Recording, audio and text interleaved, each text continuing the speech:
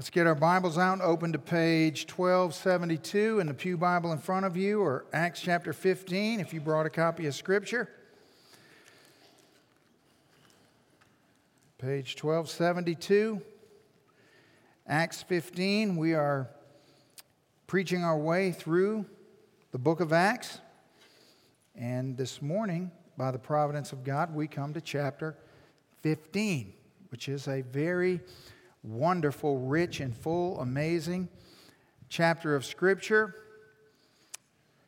that is perfect for this morning, just as the Lord planned. I want to pray first, and then we'll study together. Okay, will you pray with me? Father, we thank you for this morning, Lord, and we are grateful to be able to be together as a family, to be able to celebrate you, to worship you, to honor you through the reading, hearing, studying of your word. We humble ourselves before the Scripture as perfect, inerrant words from you for us. They are relevant to us today in this moment.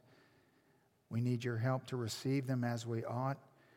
Give us ears to hear. Holy Spirit, will you come and work in this time that we're able to glean from you, and that you'll change us by the hearing of your word, all for your glory, honor, and praise. We pray all this in Jesus' name. Amen. Okay, so we left off last week where Paul and Barnabas had finished up Paul's first missionary journey. You know those maps in the back of your Bible you never look at? Well, the first missionary journey came to an end, and so they landed back where they began in Antioch. And so they're there teaching for a while, and time is passing by. Now, I want you to realize that as Paul and Barnabas are in Antioch, the rest of the apostles are in Jerusalem. And so as the Word of God and the church is growing and spreading across the face of the globe, it's emanating from two central locations. There's two main churches, the church at Antioch and the church at Jerusalem. And so that's where the apostles are split between. And what you need to know is that these two churches were very different. And if God didn't intervene in the situation, then what would end up happening is you would end up with two distinctly different churches that had two distinctly different ideas about the gospel and about the Bible and about how people come to faith and live successfully as Christians and everything else. So God intervenes in chapter 15 to bring unity and clarity to the gospel. Now, just a little preemptive strike here. So this morning is baby dedication.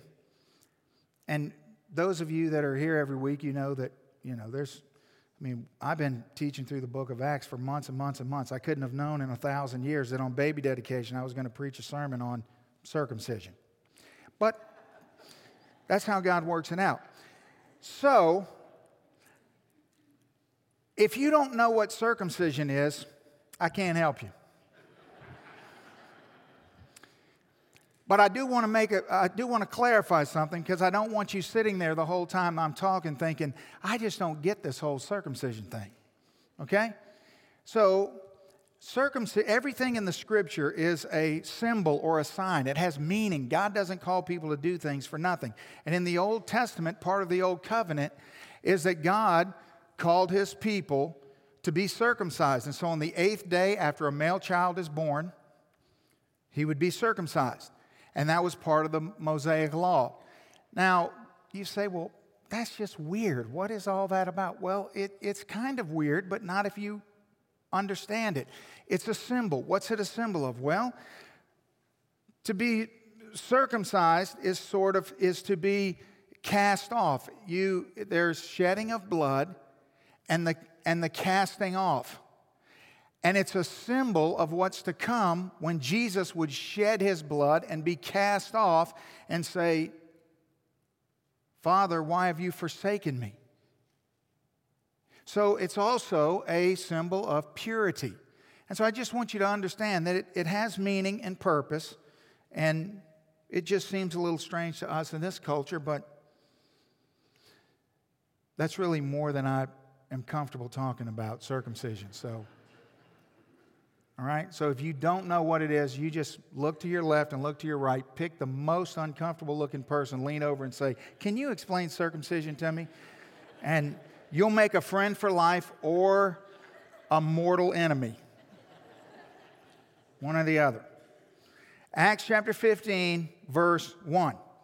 And certain men came down from Judea, that would be Jerusalem, and taught the brethren, unless you are circumcised according to the custom of Moses, you cannot be saved. So here is God's intervention. The church at Jerusalem is struggling with the salvation of the Gentiles, the non-Jews, which is what the church at Antioch is primarily made up of. Now, we have to understand the situation in Jerusalem. First of all, the first Christians were Jewish, and they're in Jerusalem. Jesus was Jewish, who's the Messiah, the Savior. The Old Covenant people were all Jewish. In the Old Testament, whenever non-Jewish people believed in Yahweh, the God of the Bible, they would have to convert to Judaism in order to follow God amongst the Jews.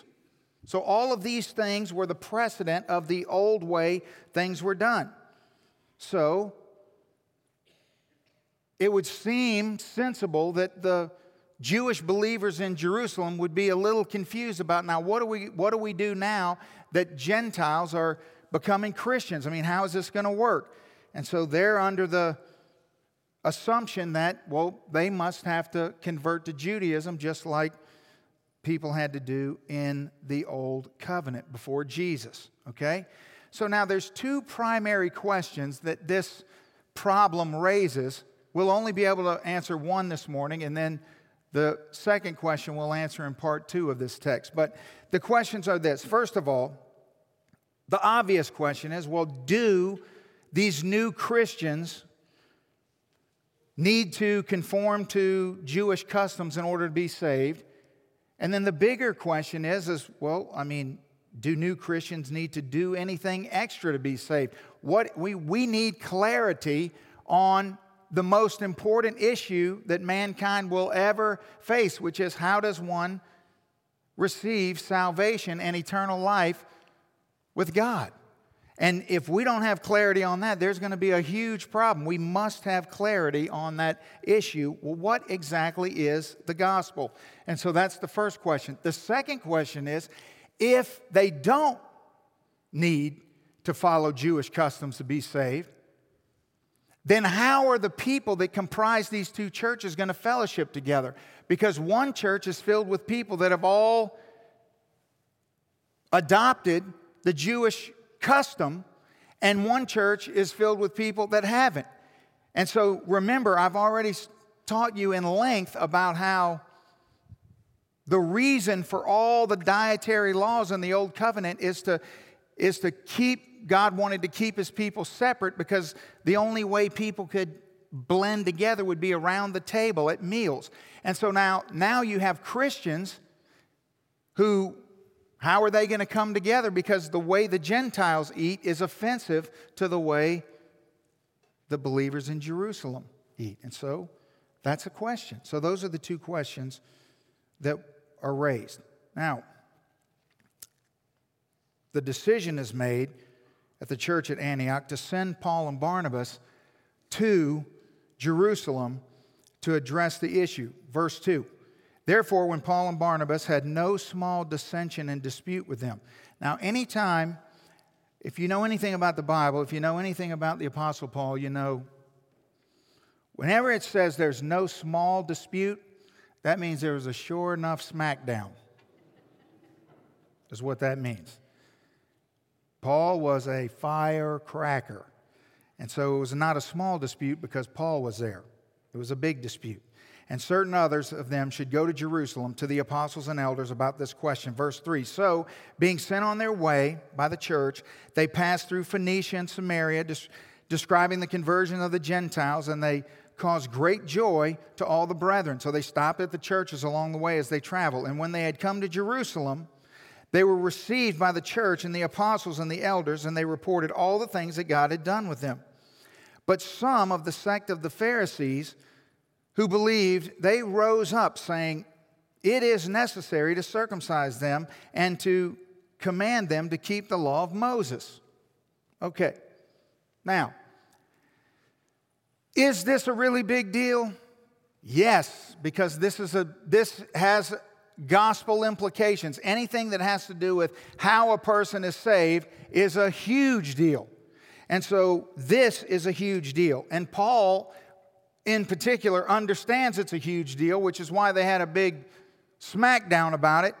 The way you know Paul takes this so seriously is, first of all, they just decide, well, me and Barnabas are going to go to Jerusalem. Now, how far do you suppose it is from Antioch to Jerusalem? Now, remember, we're not riding a high-speed train. We're not getting into an Escalade. We're not even getting on a Greyhound bus. We're not even riding a bicycle.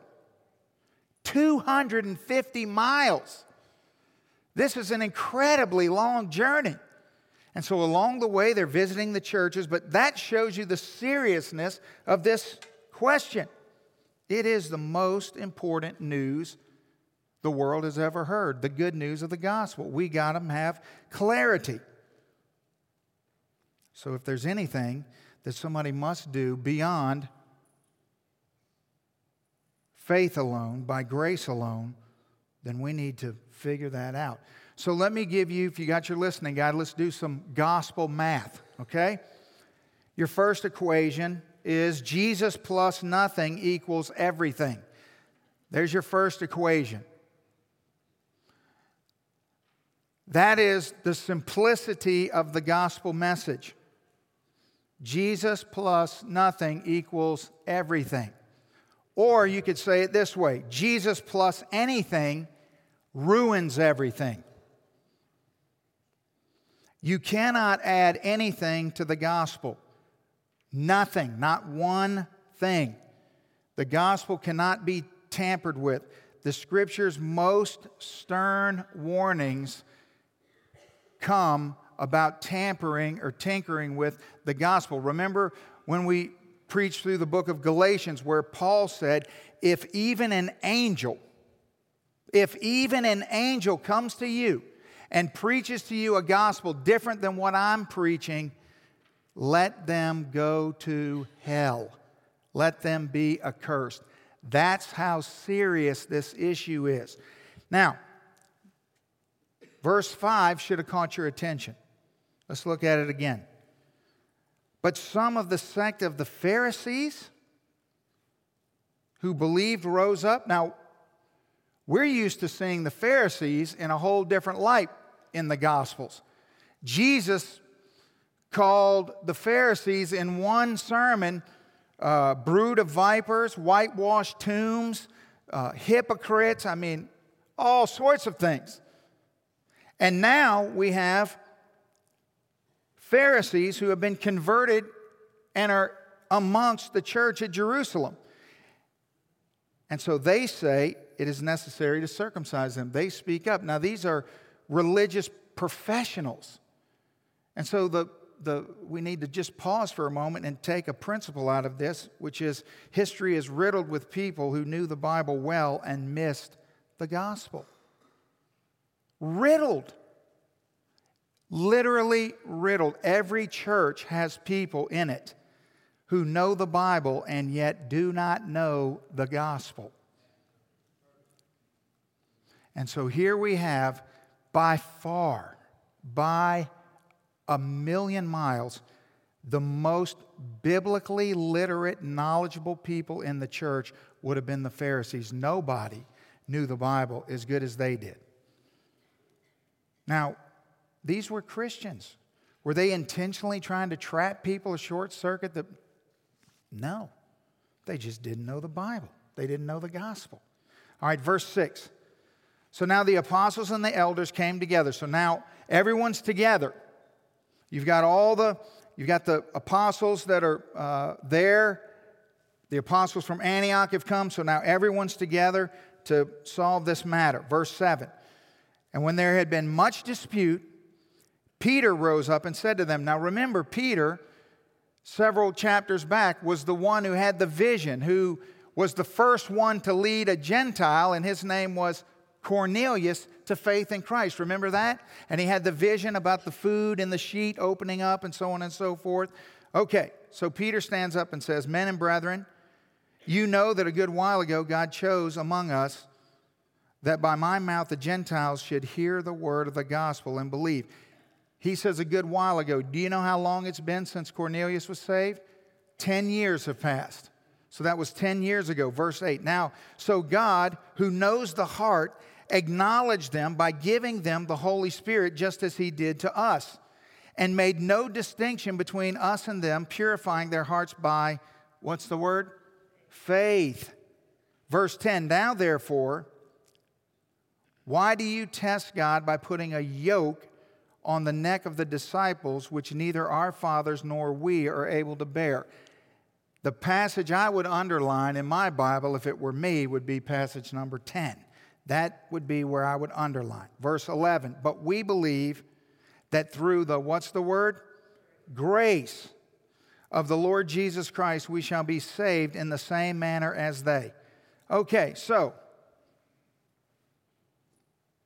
here's what Peter's saying. Although everybody who attempts to live in a legalistic manner will fail miserably, every person is drawn to try. You know why that is? Because it's the bend in all of us. All of us have flesh, meaning parts of us that are, the old man still lives. It's still there. And the flesh in you, when you don't walk by the Spirit, you walk by the flesh. And so no matter how long you've been a Christian, if you're not careful and you take your eyes off the gospel, you'll start to gravitate towards legalism, because we're all bent towards legalism. All of us were born into this life glory pirates. We love glory.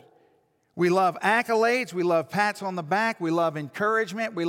And so when it comes to the gospel, if we're not careful, if we're not intentional, we'll start to slide over and begin to ease the gospel into a way that starts to make us feel good and make us look good. Every person has a bend that way. So Peter is pointing out that all this religious rule keeping, it can never do ever what you want it to do. Here's a quote for you to come up on the screen from A.W. Tozer. It's a good way to see grace. Grace is the good pleasure of God that inclines him to bestow benefits on the undeserving. That's a good way to understand grace. You see, the gospel is centered upon grace. The only thing that we bring to the table is faith. That's it. It's just faith and faith alone. And so this unmerited favor that God showers down on us through the Lord Jesus and his sacrifice that allows us to be saved, forgiven, adopted, redeemed, all of those things, it's just grace. It's grace, and God bestows that upon the undeserving. So what happens is we sort of get moving in our Christian life, and then we'll start adding things to the equation. Our gospel math gets incorrect. We start to just ease off into... Now, it comes in a lot of different ways. It comes maybe because you got saved, and you got saved into a family that had already been saved for a long time, and so they already had legalistic tendencies, and so you were just born into that confusion. Maybe you were like me, and you got saved out of the clear blue sky and didn't have any Christian family or anything, but then you come into church and you start noticing that people are saying things or doing things that aren't in the Bible. It's a very strange thing. You see, I think the difference between me and most people who just get saved is that I got saved attempting to read the Bible from Genesis to Revelation. And when I got saved, I kept reading it. And so I was a brand new Christian, and I didn't know much about church, but I knew what the Bible said. And I started hearing people say things and do things and go, well, that's weird. That's not in the Bible. And what it was their culture. It was the way they grew up. And they thought that because it was the way they grew up that everybody ought to do it. But it's not in the Bible. And what we have here is a group of people in Jerusalem that think that, well, this is the way we've always done it. And this is the way our culture's done it. And so we need to keep doing it. And there's no difference. And we understand why it happens. But what we have to do is understand the danger of it. You see, when we add anything to the gospel, what happens, what we're doing is we're attempting, whether consciously or subconsciously, to merit the gift. That's what we're doing. And that's a very dangerous thing to do. So this will be by far the most important thing I'm going to say to you today. This is the thing I want you to put on your, I want it to be like the home screen on your phone. I want it to be stuck on your dashboard so when you're only at a red light, you look down and look at it. Not when you're on Highway 49 behind me. Please, God, don't look at it. Okay? Seems like everybody that comes up behind me at a red light's either texting, eating cereal, or putting on mascara. I mean, it's like my prayer life is unbelievable from driving on Highway 49. But anyway, this is what I want you to get right here. I mean, I want you to get this.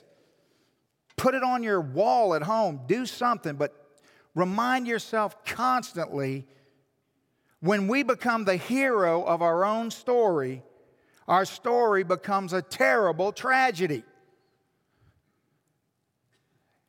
What you do not want to do as a Christian is ever in any way even start to move towards, don't even inch towards anything that makes you the hero of your story. That is a disaster. There's only one hero of every saved person's story. Only one. It's not me, it's not you, it's not the person who shared faith with us, it's not your pastor, it's not your church, it's not anything other than Jesus alone. He's the hero of the story. Don't ever, ever, ever let yourself be the hero. And you will realize, if you think about this, and if you keep this before you, how easy it is and how often we begin to try to inch our way into the credits. We are very ingenious at this. Very ingenious. It's a very, very sneaky temptation. You know, Peter says in verse 10, why are we putting a yoke around the neck of these disciples which neither our fathers nor we were able to bear? He's saying, listen, we couldn't keep the law. Our fathers couldn't keep the law. What makes you think they could keep the law, right? That's what he's saying. He's just clarifying what everyone in the room knows, including the Pharisees, who were the kings at what? Adding to the law. And so he's saying, look, we couldn't do this. How can we possibly ask them to do it? You see, the point of the gospel is that Jesus had to come to do it for us. We couldn't do it. We couldn't do it. They couldn't do it. You couldn't do it. I couldn't do it. Jesus had to do it. He's the hero. You get it? He's the hero. We're not the hero. Verse 12. Then all the multitude kept silent, and they listened to Barnabas and Paul. See, just little indicators of, you notice it didn't say that about Peter, but when Paul got up, everybody got quiet because he's a character. They got quiet, and he declared how many miracles and wonders God had worked through them among the Gentiles. And after they had become silent, James, the brother of Jesus, gets up. Now you notice all the heavy hitters are in unison speaking about the clarity of the gospel. It's not just it's Peter, then it's Paul and Barnabas, and now James speaks up and he says, men and brethren, listen to me. Simon, that's Peter, has declared how God at first visited the Gentiles to take out of them a people for his own name. That's a very Abrahamic statement, right? He's talking about the Abrahamic covenant from Genesis. Verse 15, and with this the words of the prophets agree, just as it is written. Now what's he going to do? He's going to reach back, because again, who's he talking to? He's talking to people who are Jewish in culture. They were familiar with the old covenant. So he reaches back and quotes the prophet Amos, chapter 9. And he says, after this, the Lord says, I will return and rebuild the tabernacle of David, which has fallen down, and I will rebuild its ruins, and I will set it up. And what's that verse talking about? Jesus. Who's fallen down that he's going to set up? What's the tabernacle of David? Jesus is going to go in the tomb for 3 days, and he's going to raise him up, right? And so he's quoting Amos, and he's talking about how God's going to raise him up, verse 17, so here's what's going to happen, so that because of Jesus, the rest of mankind may seek the Lord. You see that? The rest of mankind. So we're here this morning because Jesus was raised up, and because we're the rest of mankind who get to seek the Lord. Even all the Gentiles who are called by my name, says the Lord, who does all these things. That was all the way back in the prophet Amos. You see? But what has gone so haywire? And it's haywire.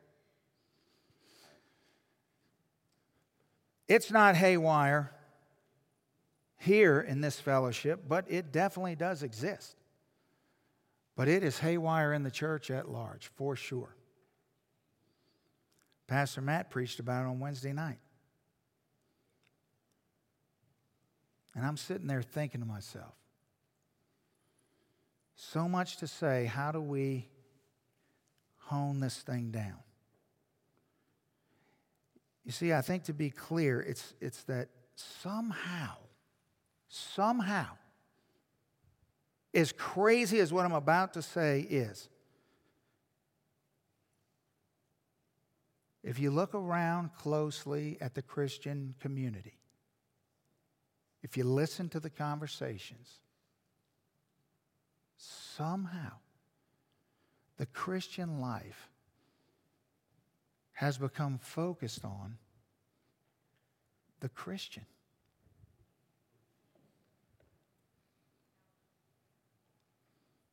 That is a huge problem.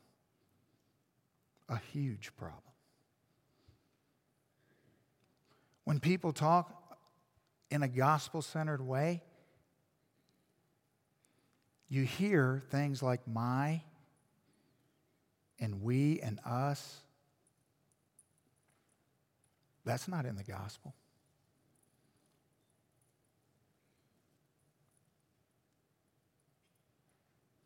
In your mind right now, if you're thinking, you can recall conversations that you've had or heard where the conversation is about the Christian. The Christian life should never be focused on the Christian. Never. That is that's what makes your story a tragedy right there. It will always end tragically. Always. Always. Because what it does is it puts you on the performance treadmill. See, you're sitting in a church this morning that is so aggressively and intentionally at war against this thinking. Everything that we do, every message that I preach is intentionally and aggressively trying to thwart legalism.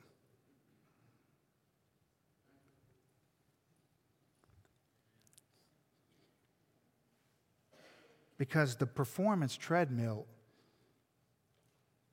is a ruthless master. And I don't want anybody that I love, especially anybody that I'm shepherding, and on top of that, anybody that I'm going to give account for,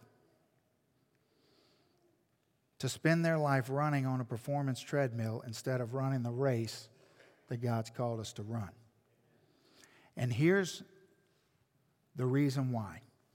Because wherever you find legalism, you will always, always also find a diminished confidence in the gospel. Always. It doesn't matter how small and insignificant it seems, it will 100% of the time, 100% of the time, it will always be accompanied by a diminished confidence in the gospel.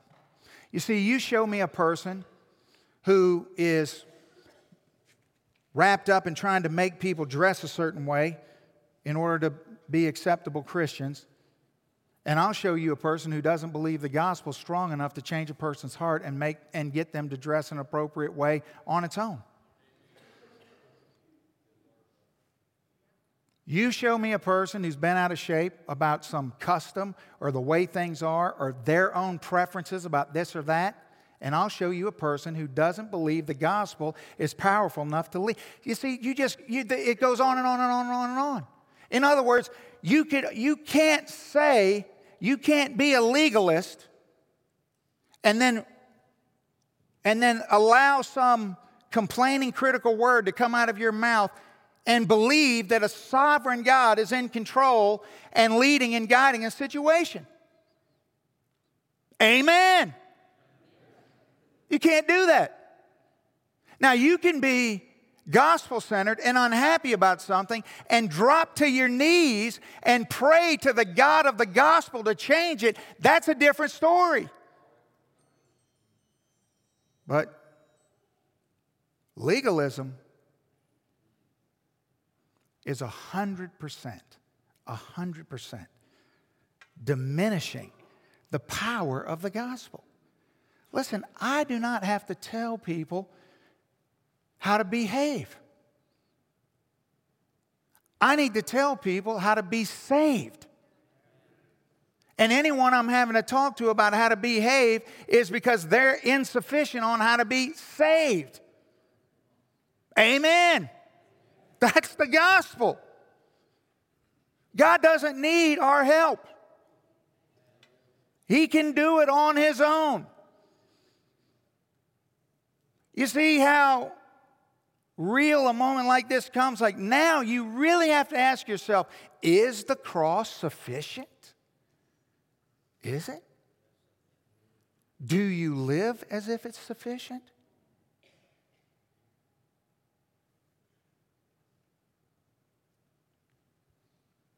How do you react to people who don't share your culture?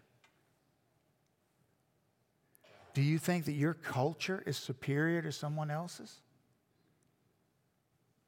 Do you? That's a dangerous place to be. God is intervening here to bring unity through the gospel. You notice this whole passage isn't about anything other than clarity of the gospel. Because if the gospel's clear and we understand what the gospel is and how to deal with it and how to relate to it, then everything else is going to take care of itself, won't it? Yes, it will. Let me show you. This verse will come up on the screen. In John chapter 16, verse 13, remember, Jesus said, however, when He, the Spirit of truth, has come, He's telling His disciples, He will guide you into all truth, right? Now, in John chapter 16, almost the entire chapter, and chapter 17 for that matter, is red letters in your Bible because the same person is speaking for the entirety of the chapters. And His name is Jesus. And when He makes that statement right there, He's talking to the disciples. He's talking to people who are already His followers, right? And He says to them, I'm going to leave and the Spirit's going to come and He's going to indwell you and He's going to lead you to all truth. Doesn't that strike you as kind of strange? In other words, the question that we got to ask ourselves is, why would people who already belong to God need to be continually reminded of what is true. Haven't they already found the truth? Didn't Simon Peter, who was standing right there in that group who heard that, didn't he just back in John chapter 6 say, well, I know who you are. You're the Christ, the Son of the living God.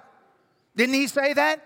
And Jesus said, well, you say rightly. Didn't he say that? So he already knows that. So if he already knows the truth, why does he need to be continually, daily, moment by moment led to the truth? If you've already found the truth,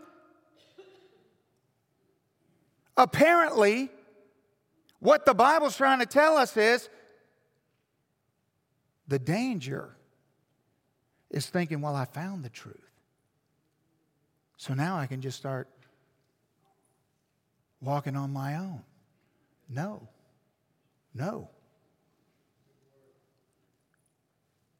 The Spirit is in us to constantly remind us daily, moment by moment by moment, continuously over and over and over. When our flesh gets annoyed by something or offended by something or bent out of shape about something or we don't understand something, to constantly remind us, wait a minute, hold on. Here's the truth, here's the truth, here's the truth. Because if you're not reminded continually of the truth, what are you going to do? Forget the truth. Change the truth. Warp the truth. Bend the truth. Isn't that what's going to happen? That's exactly what's going to happen. And so the Bible teaches that when we become a Christian, we embark on a process called sanctification, that we're being sanctified. So here's our definition of sanctification. Sanctification is perfecting the art of forgetting about yourself. That's what sanctification is. That every day the Spirit of God is going to guide you to truth so you won't think about yourself. So you won't make yourself the hero of your story. So you'll be reminded every day in every way, every time you open the Bible, every time you study, every time you pray, every time you worship, you'll be reminded not to get hung up on yourself, because it's going to make your story a tragedy. See, I must decrease that He'll increase, right? You see, the only solution to the problem of sin has always been the gospel. It's the only solution. And since Christians, after they're saved, continue to sin, that once we get saved, we're not done with the gospel, are we? No, we're not. I mean, I could point out all the ways that you're not done with the gospel, but that's going to take a long time. So it'd be quicker if I point out just a simple illustration of how I'm not done with the gospel. This will just be a blessing to some of you because we just had marriage night. And this just happened yesterday, just to show you that you can be married 30 years and still you hadn't learned a doggone thing. So yesterday we were getting ready to go somewhere, and my wife comes out and she put this dress on, and I'm telling y'all, I hate this dress. Lord, I can't stand it. Now, this isn't the first time I've seen it. I've hated it for a long time. I hated it back then. I hated all between then, and I still hate it today. I hate it. But I've never said a word. You know why? Because I'm a smart man. I keep it to myself. This is the first time I've ever audibly told anybody that I hated that dress, because I hate that sucker. So she puts it on and comes out, and I'm thinking, Lord, I hate that dress. Doggone it, I hate that dress. God, why don't you make her go in there and change to something else? Because I can't, but you could. You're a sovereign, powerful God. Could you do that, God? About that time, Lisa said, honey, what do you think about this dress?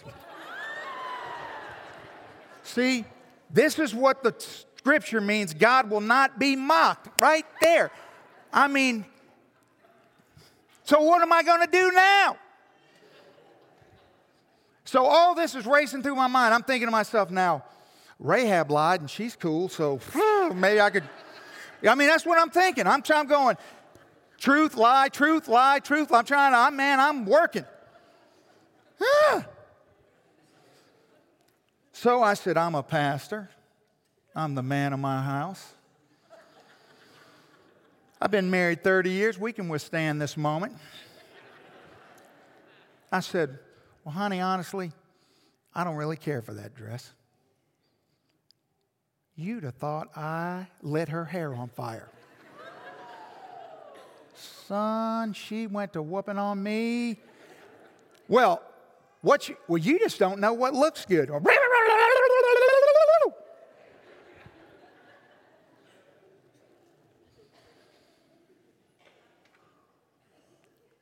And I said, you know what, honey? The gospel's not done with me. That's all I had to say. I thought, I'm going to preach it tomorrow, and I'm living it right up in here now. She did change the dress, by the way. But it wasn't worth it. I should have went with Rahab. It would have been way better. So if the gospel is the only lifeline to a fallen world, we better know what it is, right?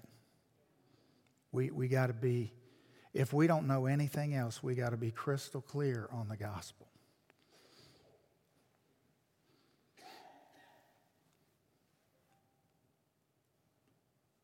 So I want you to know this morning that the gospel tells me that the determining factor in my relationship with God is not Jesus' work for me and not my work for him. See, what I want you to know about the gospel is that what determines your relationship with God is not your work for God. It is not. It's not how good you are. It's not how obedient you are. It's not how whatever it is that's a big deal to you. It's not the music you listen to or the way you dress or any of that stuff.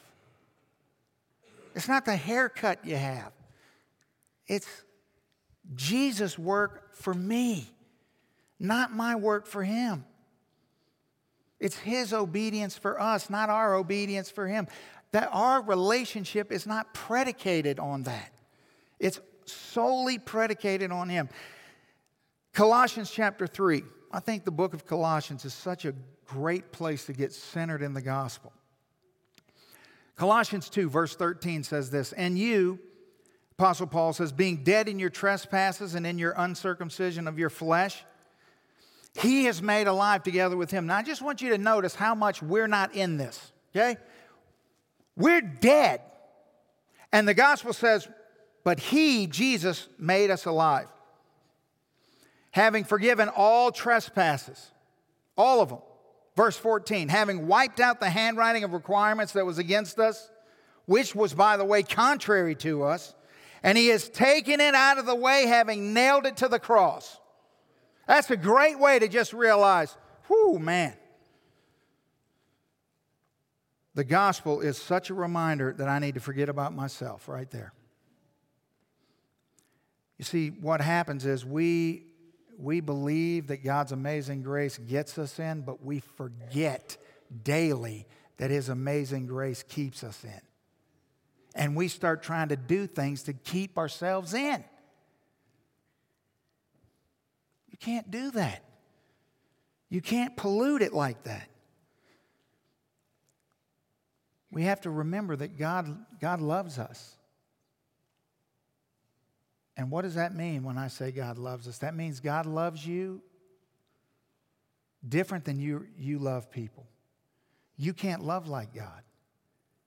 He loves you in a unique and different way.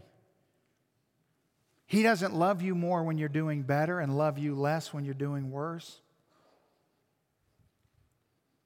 It's not a performance-based love. You can't do that, and neither can I. You might say you love someone or something unconditionally, but that's just not true. Because that thing can annoy you enough to where you're going to change your position. But you can't do that to God.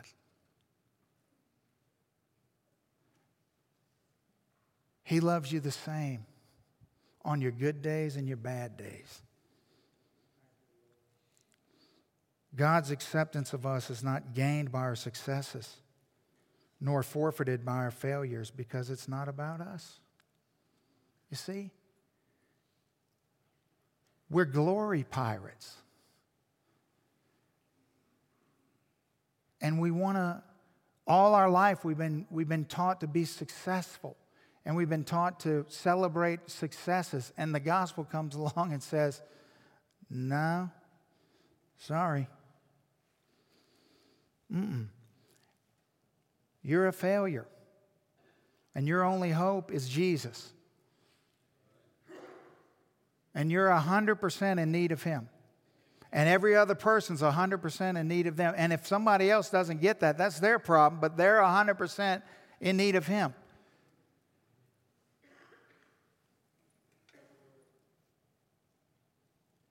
It's not about our successes. We don't forfeit anything by our failures. This is not a performance treadmill. Colossians chapter 1. Let's look at this passage. It'll come up on the screen. For this reason we also, listen to what Paul says, since the day we heard it, do not cease to pray for you. Now listen to what Paul prays for. To ask that you may be filled with the knowledge of His will in all wisdom and spiritual understanding, that you may walk worthy of the Lord, fully pleasing to Him, being fruitful in every good work and increasing in the knowledge of God, strengthened with all might according to His glorious power for all patience and long-suffering with joy. I mean, that is an audacious prayer. Now think about the Bible is declaring, Paul is praying for people just like me and you. And this is what he's asking for. That is incredible. And look at what the very next verse says, verse 12. Giving thanks to the Father who has qualified us to be partakers of the inheritance of the saints in His light. He has delivered us from the power of darkness and conveyed us into the kingdom of the Son of His love, in whom we have redemption through His blood, the forgiveness of sins.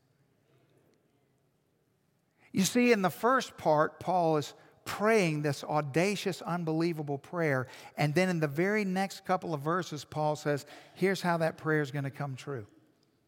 It's not by you getting after it. It's not by you showing us how smart you are, how strong you are, how disciplined you are. No. He says you can live a life. He prays that we'd be filled with knowledge, wisdom, spiritual understanding, that we'd walk worthy of the Lord, fully pleasing to Him and be increasingly fruitful, filled with strength and patience. That's what he prays for. And then he says, as you become increasingly aware of what God's already done, which is qualified you, delivered you, conveyed you, and forgiven you.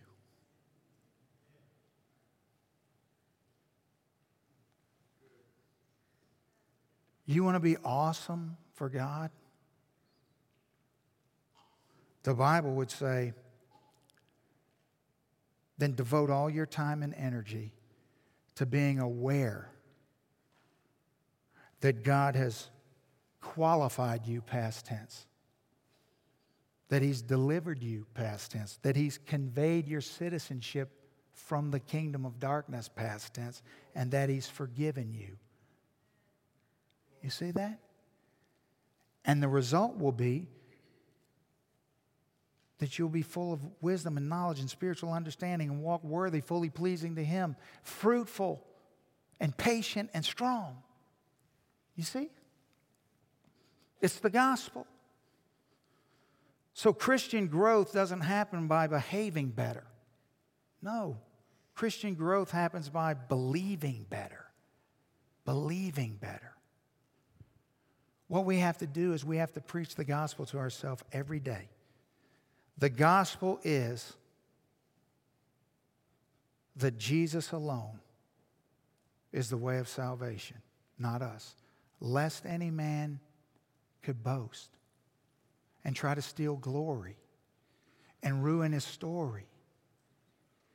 But we're not done with it at salvation. It's only the beginning. And then what we need is the Spirit within us to guide us daily, moment by moment, back to that truth over and over and over. So how are we going to not be the hero of our story? You know, I've shared this with you before. And I think that is the best way to close this time together today. I don't know who wrote this. I don't think anybody does, but it's called The Fellowship of the Unashamed. And here's what it says. It says, I am part of the fellowship of the unashamed. The die has been cast. I have stepped over the line. The decision has been made. I am a disciple of Jesus. Therefore, I won't look back, let up, slow down, back away, or be still. My past is redeemed, my present makes sense, and my future is secure. I am done with low living, sight walking, small planning, smooth knees, colorless dreams, tamed visions, mundane talking, cheap giving, and dwarfed goals. I am no longer in need of preeminence or prosperity or position or promotion or popularity. I don't have to win, be first, be right, be recognized, rewarded, or regarded. I now live by faith, lean on His presence, love His patience, live by prayer, and labor with power. My goal is God's glory. My face is set, my road is narrow, my way is rough, my companions are few. My guide is reliable, my mission is clear. I cannot be bought, compromised, detoured, lured away, turned back, deluded, or delayed. I will not flinch in the face of sacrifice, hesitate in the presence of adversity, negotiate at the table of the enemy, ponder at the pool of popularity, or meander in the maze of mediocrity. I won't give up, shut up, let up, or slow up until I have stayed up, stored up, prayed up, paid up, and spoken up for the cause of Christ. I must go till He comes, give till I drop, preach till all know, and work till He stops me. Christ has qualified me to be part of the fellowship of the unashamed. I am His, and He is mine. And nothing can change that.